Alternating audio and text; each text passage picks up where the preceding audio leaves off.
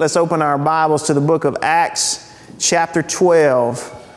We are in our 17th week in the book of Acts. It doesn't feel like it's been that long, but man, it's been a whole lot of fun going through the scripture a little bit at a time to see what the Lord would teach us. And as Kelly mentioned, we partner that with our Wednesday night Bible study where we go through it together in a little bit more discussion style.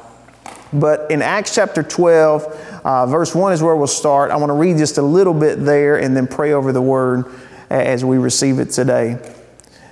So in Acts 12 and verse 1, it says, "About that time, King Herod violently attacked some who belonged to the church, and he executed James, John's brother, with the sword. When he saw that it pleased the Jews, he proceeded to arrest Peter too during the festival of unleavened bread. After the arrest, he put him in prison and assigned 4 squads of 4 soldiers each to guard him, intending to bring him out to the people after the Passover. So Peter was kept in prison, but the church was praying fervently to God for him." And Father, as we open your word today, I thank you that you open our eyes to the wonders of it. Lord, that I thank you that you have never left me behind this desk without a word to preach or a zeal to preach it with. And I thank you, Holy Spirit, you'll translate to each heart today as we have need. I thank you that your word's alive and it's able to do for us what we need from you today. In Jesus' name, amen. So last week we talked about how the gospel's going forth, and it even includes and welcomes the Gentiles, those who were outsiders before. And we talked about the church at Antioch, and we'll get back to them soon. They're coming back up. But we talked about some of the things that the church does. The church listens, the church goes the distance, and the church takes the time. And we saw how Barnabas went from Jerusalem to Antioch to be with the church there. And then also, once he had been there for a little bit, looked to see who should have been there but wasn't. And he needed Saul. So he went to Tarsus where Saul was, got him, brought him back, and then they were there for a year. And at the end of that chapter, we would see them traveling back to Jerusalem. And it's where this part in the text is where it picks up in verse 1 of chapter 12, where it says, "About that time," the time that those things were going on, "Herod violently attacked some in the church, and he executed James, John's brother, with the sword. And that pleased the people," or the mob. Remember, there was a group of people who was stirred up against the way of Jesus. That's why Stephen got stoned. That's why people had fled. That's what Saul was doing before the Lord converted him. And so Herod arrests and executes James, the brother of John. And then when he saw the positive result there, he imprisoned Peter, and then after Passover, he had intended to bring him out, try him, and see the same thing happen to him. So, hard stop here at the beginning. Herod killed James. Herod executed James, the brother of John, one of the 2 sons of Zebedee. Herod, I know you may hear that word a lot, Herod. This was Herod Agrippa, grandson of Herod the Great, who was the ruler when Jesus was born, right? Responsible for the massacre in Bethlehem. So Herod Agrippa arrests James and has him killed by the sword. This is Peter's fishing partner, James. Again, John's brother, Zebedee's son, one of the first followers of Jesus, one of his inner circle, slain by the sword at Herod's command, and there were people that rejoiced. There were people that rejoiced at his killing, people that were influential, people that were affluent, people that were powerful, people who were opposed to Jesus and his church. Herod, who was prideful and power hungry, saw that it pleased this group, and he arrested Peter also. It's a bad situation. It's a terrible situation. James is gone, and Peter might be next. This is a troublesome time for the church at Jerusalem. It says he put Peter in prison with 4 squads of 4 soldiers each to guard him. 16 people. And he was a fisherman. He wasn't in the CIA. He wasn't in the Secret Service. He was a fisherman. And you got 16 guys responsible for guarding him. Why? Because they kept getting out. They kept getting out. The Lord kept delivering them from captivity. And so They've gotten out before Herod's like, nobody is going to take this opportunity away from me to get the political and social capital of trying and eventually executing Peter. But he was waiting until after the Passover so that it would sit better with the people. And then we're at verse 5. Peter was kept in prison, but the church was praying fervently for him. So there's a few things in this story as we're going to cover it we can't help but notice and touch on as we go through. And then there's a few points that we wrestle with at the end of this story. And then I hope we're able to leave with some comfort and some encouragement. I want to read further on in verse 6. It says, when Herod was about to bring him out for trial, this is Peter who's in jail, that very night, Peter, bound with 2 chains, was sleeping between 2 soldiers while the sentries in front of the door guarded the prison. And so again, we know Herod's intentions. He's going to put Peter on trial in a kangaroo court and kill him just like he did James. And the text says in verse 6, this is happening the next day. The next morning, this is supposed to happen. So I want you to notice that even though the next morning he's going up on trial and likely to be executed, what's Peter doing? He's asleep. He's sleeping even in the midst of that. Aren't you thankful that we can find that kind of peace and rest in Christ to go, well, they killed James. I'm up for the same thing tomorrow. Whatever comes, I'm able to rest tonight in Jesus Christ. Amen. So in spite of the situation, he's sleeping. Well, in verse 7, suddenly an angel of the Lord appeared and a light shone in the cell. Striking Peter on the side, he woke him up and said, quick, get up. And the chains fell off his wrists. Get your cloak around you, he told him, and follow me. So he went out and followed. He did not know that what the angel did was really happening, but he thought he was seeing a vision. After they passed the first and second guards, they came to the iron gate that leads into the city, which opened to them by itself. They went outside and passed one street, and suddenly the angel left him. So he's there asleep, gets awakened by an angel. His chains fall off. He's told to get up quickly, put his clothes on because we're leaving, right? Reminds you a little bit of the Exodus in the Old Testament. And then they passed by all of these guards. How? I don't know. They passed by. Whatever happened, and they were able to pass by these guards through supernatural intervention, which makes me wonder why the angel was saying, quick, let's go, hurry, fast, hustle up. It's like, it seems like you got this situation under control, but okay. And Peter is going along with this, and he's saying to himself, this must be a vision. I must be dreaming. This doesn't seem real, right? That would be a very surreal experience. And so they get outside and they get through the gate, and they're about a block down the street, and then the angel disappears. And Peter's probably thinking, won't know where the angel went. These things were going pretty good. I feel like he could have hung out for a little bit longer. And then verse 11, it says, when Peter came to himself, he said, now I know for certain that the Lord has sent his angel and rescued me from Herod's grasp and all that the Jewish people expected. So when he came to himself, when he got his bearings about him, because again, when you get woken up anyway, it takes you a little bit to get right. And if you wake up and things are going wild like this, it would take even more for you to realize that you're in fact awake and this is really happening. He said, the Lord has sent a messenger, an angel, and rescued me from Herod's grasp and from all that the Jewish people expected, from all of the mob's expectation. Listen, God can rescue you from other people's expectations of you. They had an expectation for Peter. This is what's going to happen to him. This is going to be his end. This is who he is. And God rescued Peter from their expectations.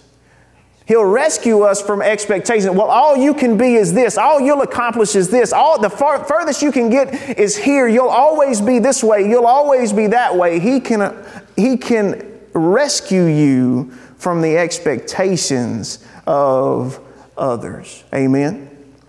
And he said, the Lord has surely done this. And in verse 12, as soon as he realized that the Lord has done this, that he is actually free, he went to the house of Mary, the mother of John Mark, where many had assembled and were praying. And he knocked at the door of the outer gate. and a servant named Rhoda came to answer. She recognized Peter's voice, and because of her joy, she did not open the gate, but ran in and announced that Peter was standing at the outer gate.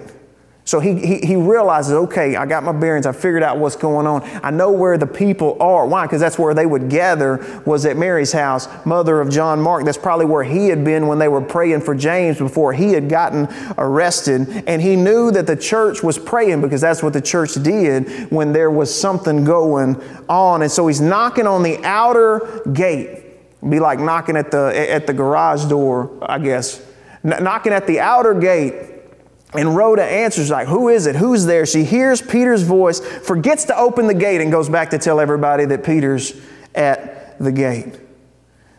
And they ask her, let's drop down. I don't think I read that far. Verse 15, you're out of your mind, they told her. But she kept insisting that it was true, and they said, it's his angel. So they're like, maybe he's already dead. Maybe it's Peter's spirit. Maybe that's what you're hearing. Who knows? But there's no way in their mind Peter's at the gate. See, the church is praying, and the church is still surprised when the prayer is answered. The church is praying for Peter, and yet still hard to believe the result when it happens. God will do things in your life that are hard for you to believe. That He will do things in your life that it's hard to believe that it's coming true. Even though they had seen this time and time before, you got to think with Stephen getting stoned and James now dead, I'm sure there was some struggle in that for them. They knew they needed to be praying, but even when the answer came, they were like, well, surely, but probably not, right? But it's probably not true, right? She was so excited, she forgot to open the gate. And it says they opened the door, verse 16. Peter kept on knocking. He didn't leave. He kept on knocking. And when they opened the door and saw him, they were amazed. And apparently they were loudly amazed, because in verse 17 it says, motioning to them with his hand to be silent, he described to them how the Lord had brought him out of the prison. And he said, tell these things to James and the brothers. He said, and he left and went to another place. So he's still understanding, hey, y'all keep it down. It's middle of the night. I just got out. They're going to be looking for me. Just keep your voice down. But let me tell you what happened. And he goes through it with them. He said, I want you to tell James. You're like, James, didn't James die? This is James, the brother of Jesus, who would be one of the leaders of the Jerusalem church, who wrote the book of James that you can read towards the end of the New Testament. He said, tell James and the brothers everything that's happened. And then he left and he went to another place. Now, previously, when they had gotten boosted out of jail, even before I got boosted out of jail by an angel, what did they do? They went right back to the town square and they kept on preaching. But Peter was led at this point by wisdom or by the leading of the Holy Spirit to go, I need to be somewhere else. Why? Because there's going to be some drama around me not being in the jail when they go to look for me in the morning. It's going to be best for me and for y'all if I'm not close by or close at hand when that happens. Because usually when you get rescued out of something, it's probably best for you to not just walk right back into that the next morning. Don't you think? Let me take a little bit of wisdom from that. He knew what would happen next. And so he leaves Jerusalem. He goes to another place. And then it says at daylight, there was a great commotion among the soldiers as to what had become of Peter. And after Herod had searched and did not find him, he interrogated the guards and ordered their execution. Then Herod went down from Judea to Caesarea and stayed there. So much drama around it. Herod even left town. And then I want to read, we won't spend a lot of time on it this morning, but I want to read to you what happened to Herod following that. In verse 20, it said, Herod had been very angry with the people of Tyre and Sidon. Together they presented themselves before him. And after winning over Blastus, cool name, who was in charge of the king's bedroom, they asked for a peace because their country was supplied with food from the king's country. A little bit of political stuff there. On an appointed day, dressed in royal robes and seated on the throne, Herod delivered a speech to them. And the assembled people began to shout, it's the voice of a God and not of a man. At once an angel of the Lord struck him because he did not give the glory to God, and he was eaten by worms and died. Sounds painful. But the word of God flourished and multiplied. After they had completed their relief mission, Barnabas and Saul returned to Jerusalem, taking along John, who was also called Mark. So you see there Herod's end. And what I want you to notice in here is that when the church prays, the mission of God continues forward. When the church prays, the kingdom advances, even if it doesn't exempt some of the body from martyrdom or imprisonment. And the cause continued even though James was murdered and Peter had to leave for a time. He would come back. We don't see much more of Peter in the book of Acts, but we'll see him at least one more time. The kingdom advanced even in spite of those things. Why? Because that's what the kingdom does, and that's why the church prays, to see the kingdom expanding. So those were a few of the things. I wanted to walk through it, and I wanted to touch on a few of those things, and I want us to, in our last bit of time here on it, look over how we think about a few things. Because this story brought something up in my heart, and I was turning over, and so I want to kind of walk through it with you. Peter rescued supernaturally from prison and certain death, right? The church had been praying. He tells them what happened. I'm sure it's an amazing story in their ears. Now, imagine that you are in that group and your name is John. And you're hearing Peter recount to you what the Lord has done to rescue him from prison and from certain death. And your brother James was just executed by the same Herod that Peter was delivered out of the hands of.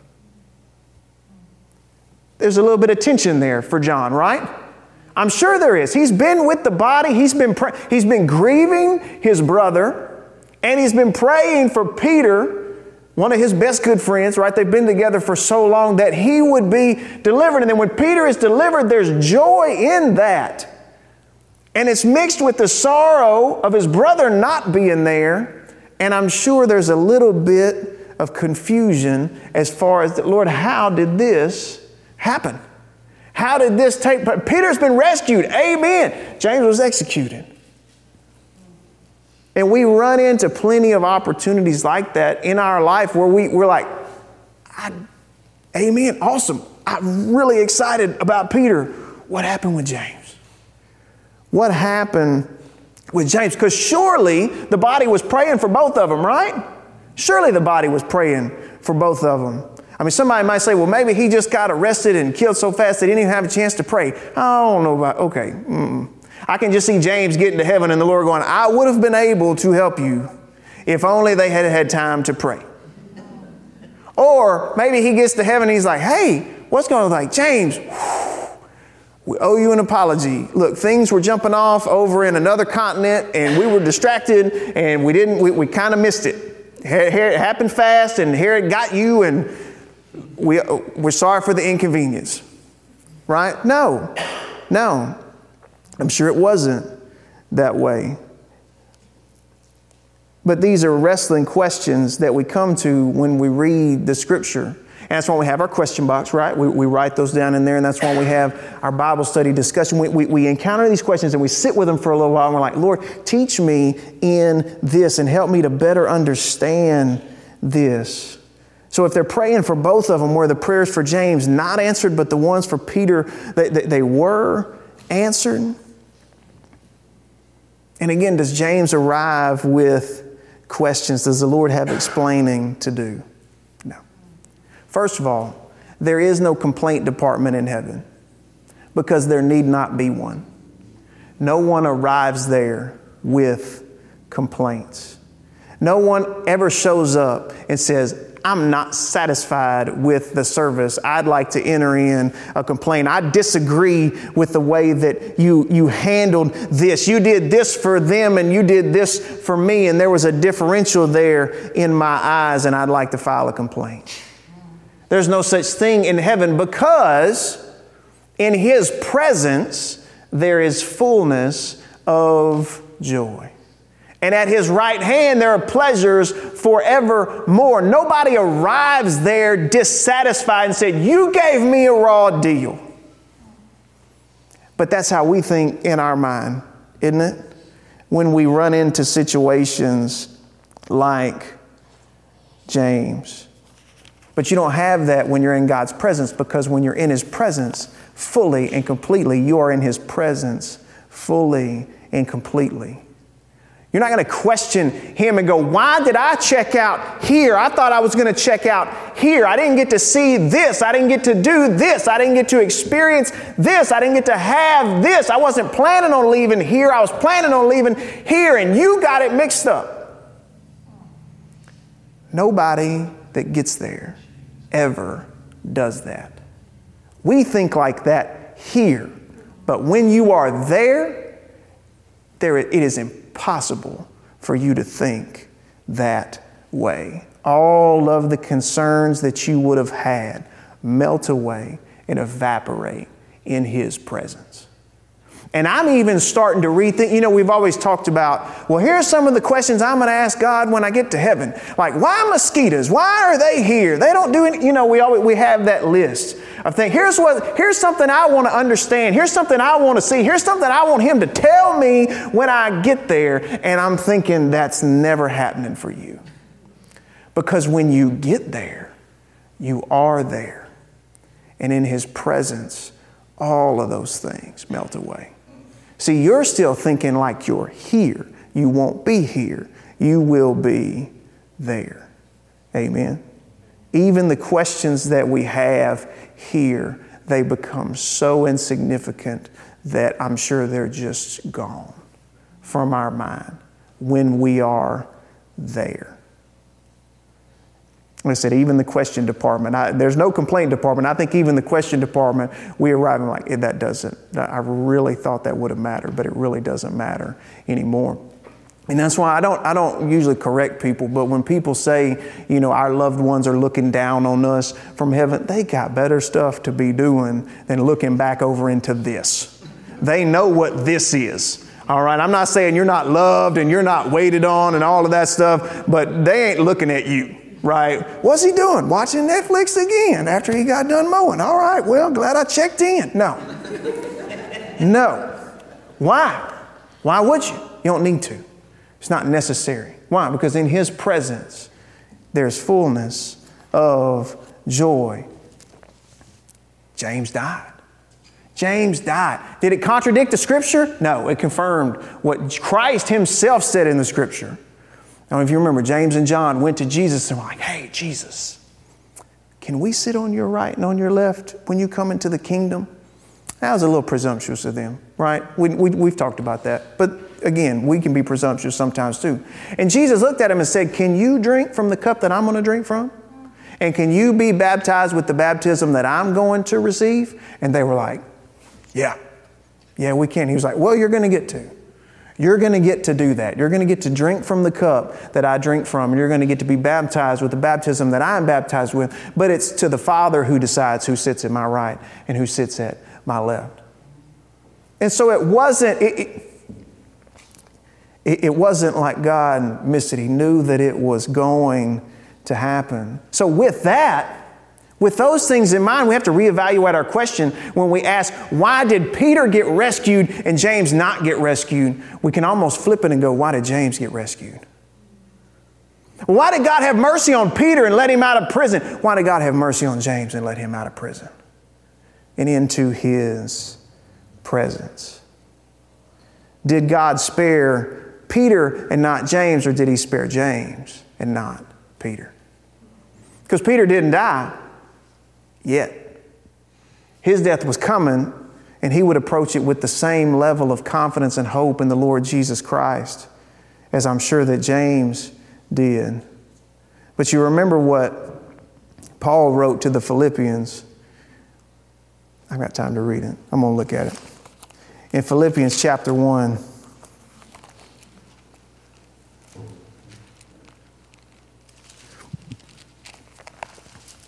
Philippians chapter 1 and verse 21. For me, to live is Christ, and to die is gain.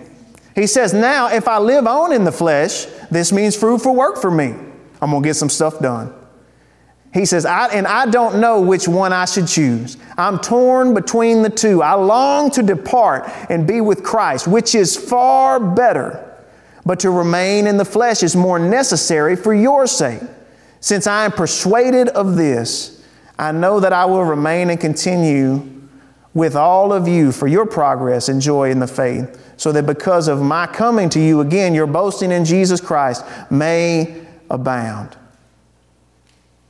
Just one thing.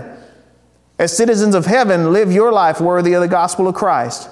Then whether I come and see you or I'm absent, I will hear about you and that you are standing firm in one spirit and in one accord, contending together for the faith of the gospel, not being frightened in any way by your opponents. This is a sign of destruction for them, but your salvation, and this is from God.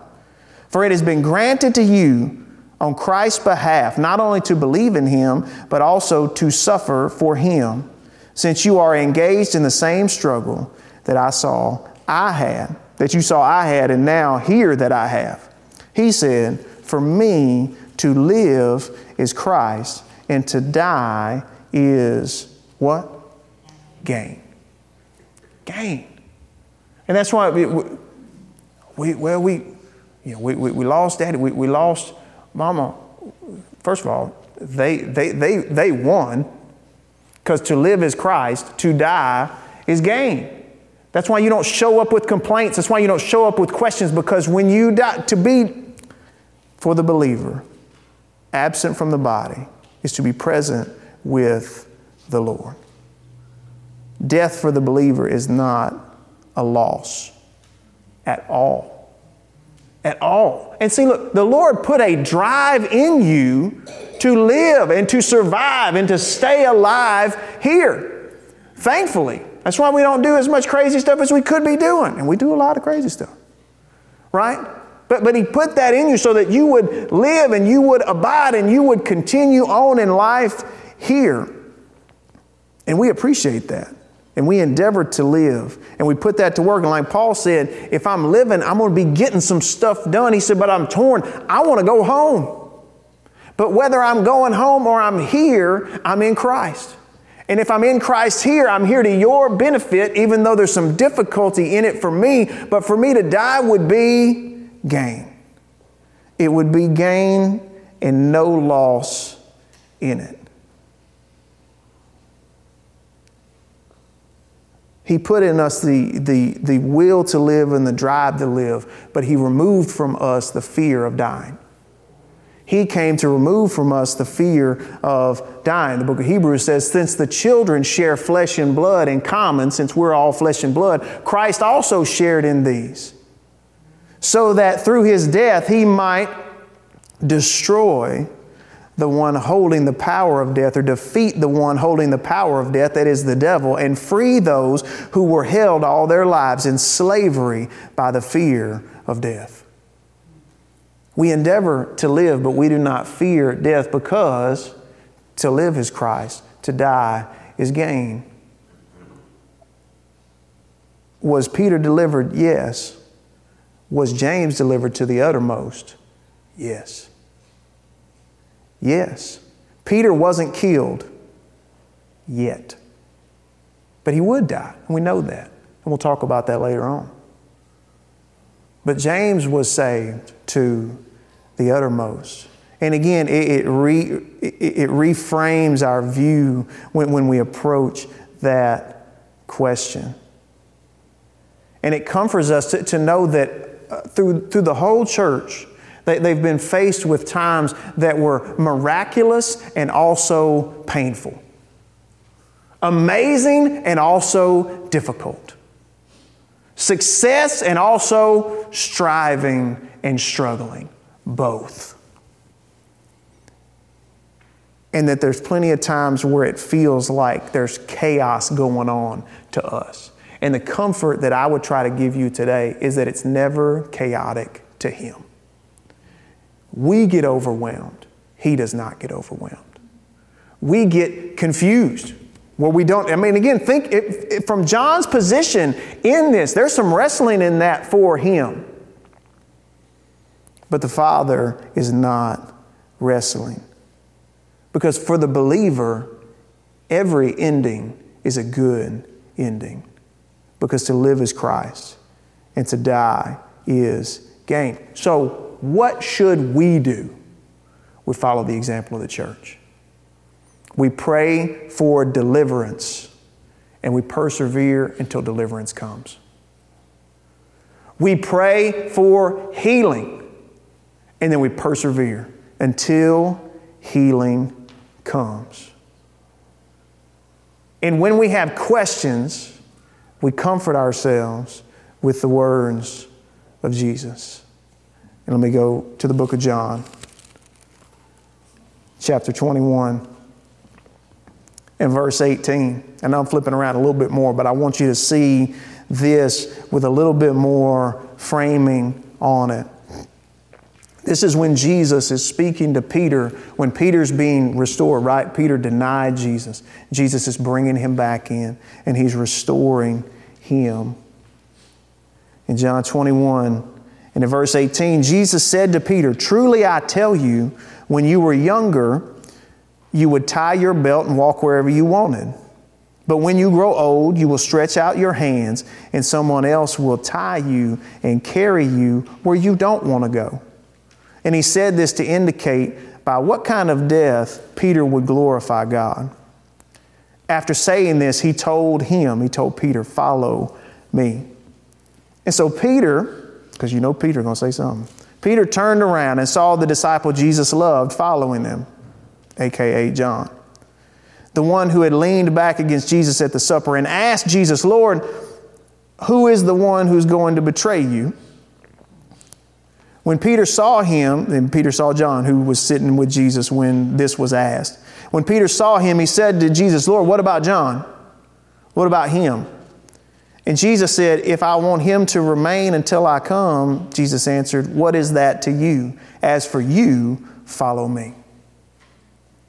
As for you, follow me. So when we ask the question like, God, why did James die and Peter get out of prison and get to go on about his business for a little while longer?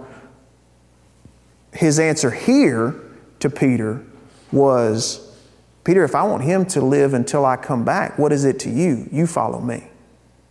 You follow me." And I know these can be uncomfortable things to go over, but it's things that we all wrestle with and things that we think about, even if we don't talk about it. And that's why I'm so thankful, and I hope that you hear not just the wrestling, but the comfort as well. Because what I've learned and what I've seen, I've been around for a little while now, not as long as some. I'm thank the Lord for every day I've gotten. One thing I've learned is that when we go out, we're going to go out weak. Otherwise, you're not going out, right? When you die weak. Again, otherwise you would continue to live for however much longer. When you go out weak. And when you get laid down, or you lay down in that last bed, that last time, the very last one, it's not going to matter what kind of bed it is. It's not going to matter what kind of room it's sitting in, how that room is furnished. It's not going to matter how many square feet the house that it's in has, how nice the yard is, what type of neighborhood it's in, what the property value is. It's not going to matter. It's not going to matter what company you worked for or didn't work for. It's not going to matter how much money is in your bank account. It's not going to matter the size of your retirement. Those things aren't going to matter because they are of no help to you at that point. Even the loved ones gathered around, everybody who's going to come and gather around, you're going to reach a point where they're of no help to you, and it's just you. And again, you're weak. You can't get up and go, "I'm going to do this, I'm going to do that." He told Peter, he said, when you were young, you could get up and go around and do what you wanted to. When you're older, people are going to lead you around to places that you don't want to go. He's like, you're going to grow weaker before the end. We have no other answer. We have no other answer when death, that day of death, approaches us other than Jesus Christ. He is the only thing left that you can still put your hope in at that moment. Because again, everything else doesn't matter. All that other stuff's about to be somebody else's. It won't be yours anymore. It won't matter what clothes were hanging in your closet, how well you curated them. Somebody else is going to get all my books, and I'm still kind of upset about that. But in that moment, for the believer, it's you and Jesus. And He said, I will never leave you, and I will never forsake you. And I came so that you could be delivered from the fear of death. Come on, let me walk you right through it. Let me take you right through it. And again, all the other things that we've ever hoped in and that we've ever thought would prop us up, those little miniature idols that set up in our life, all the little things we were proud of and hoped in, all of them come to nothing. And He is there with us to save us to the uttermost. Because again, we're going out weak, but what did He say? His grace is sufficient for us. His strength made perfect in our weakness. So don't fool yourself that you're always going to be strong. You won't always be strong. We know that, but we think we will be. But no, even in weakness, He is not weak. He is strong. And because of that, even when we go through difficulties, now, as Paul said, we can rejoice even in affliction, because affliction produces endurance, and endurance produces character, and character produces hope. And this hope does not disappoint. The hope that we have in Christ will never leave us disappointed. That's why there's not a complaint department there. Amen. So when we run into these things, we have to know that there's some things we're not going to know. There's some things we're not going to understand. But we can comfort ourselves with the fact that He is always with us. He'll never leave us. He never forsakes us. And He is able to save to the uttermost all those who come to Him. Through it all. However many days I get, blessed be the Lord. But He is able to save to the uttermost all who come to Christ, all who come to Him through Christ. That's Hebrews as well. Amen. So I hope that was a comfort to John in those moments. And I hope it's a comfort to us when we encounter those wrestling points in our life. Amen. Let's pray. Father, thank you. Thank you that you never leave us and you never forsake us. And when we have questions, you don't always give us the detailed answers, but you give us hope. You give us hope, and this hope does not disappoint. So Lord, when we endure afflictions, which we see the brothers in the early church enduring, that they'll produce endurance and character and hope in us. And that hope will well up on the inside of us all the way until the end. That when we're weak, you are strong. And we love you and thank you for that comfort today. The comfort of being found in Christ. And if you know that when you laid in that bed, you wouldn't have Him as your answer, it is just as simple as saying, Lord, be with me, be for me. What Stephen just said, you are for Him, and that you are for all those who come to Christ and come to you through Him. That I want to be at home with you when it's time for me to go home. And I want you to be Lord over my life every day until then. And find that rest and find that peace and find that comfort for my soul. And we don't just pray that once. We have to pray that often because we continue to need Him to restore us. In this life, we have tribulation, but He told us to be of good cheer because He's overcome this life, this world, even defeating the one who held the power of death, so that we wouldn't have to be held under the slavery of being afraid of it our whole life long. But we can be set free. And with the Apostle Paul say, to live is Christ, but to die is truly gain. Lord, as we leave this place today, I thank you that we go in peace and unity with each other. And Lord, you unify us in ourselves, our hearts, our minds, and our bodies. That you incline our ear to what you would say. And you lead us in the paths that we should walk. I thank you that as we go through this week, you protect us, preserve us, sustain us, uphold us. And you don't lead us into temptation, but you deliver us from evil. And we thank you for these things. In Jesus' name, amen.